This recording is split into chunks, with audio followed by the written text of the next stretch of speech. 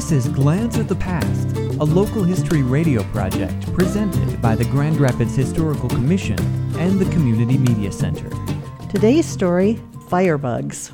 Serious fires were almost an annual event in the early days of Grand Rapids, as most of the buildings were of wooden construction.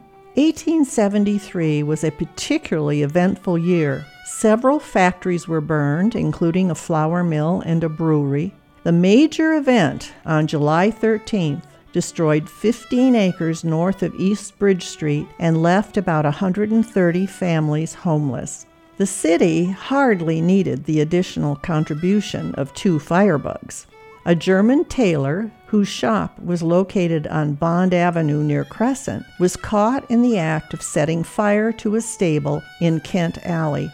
After his conviction by a jury in circuit court, he confessed to setting fire to a wooden building on the east side of the canal. That fire had consumed several buildings on both sides of Monroe Avenue and east to Ottawa Avenue. When his term at the state prison was completed, he returned to Grand Rapids, but Police Chief James Moran uttered a few threatening remarks that caused him to quickly leave the city and never return.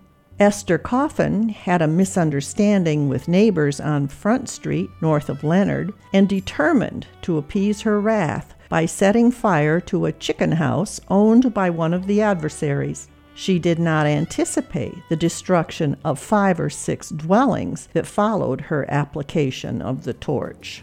Mrs. Coffin served a long sentence in the Detroit House of Corrections. We have no evidence that Mrs. Coffin ever attempted a return to Grand Rapids.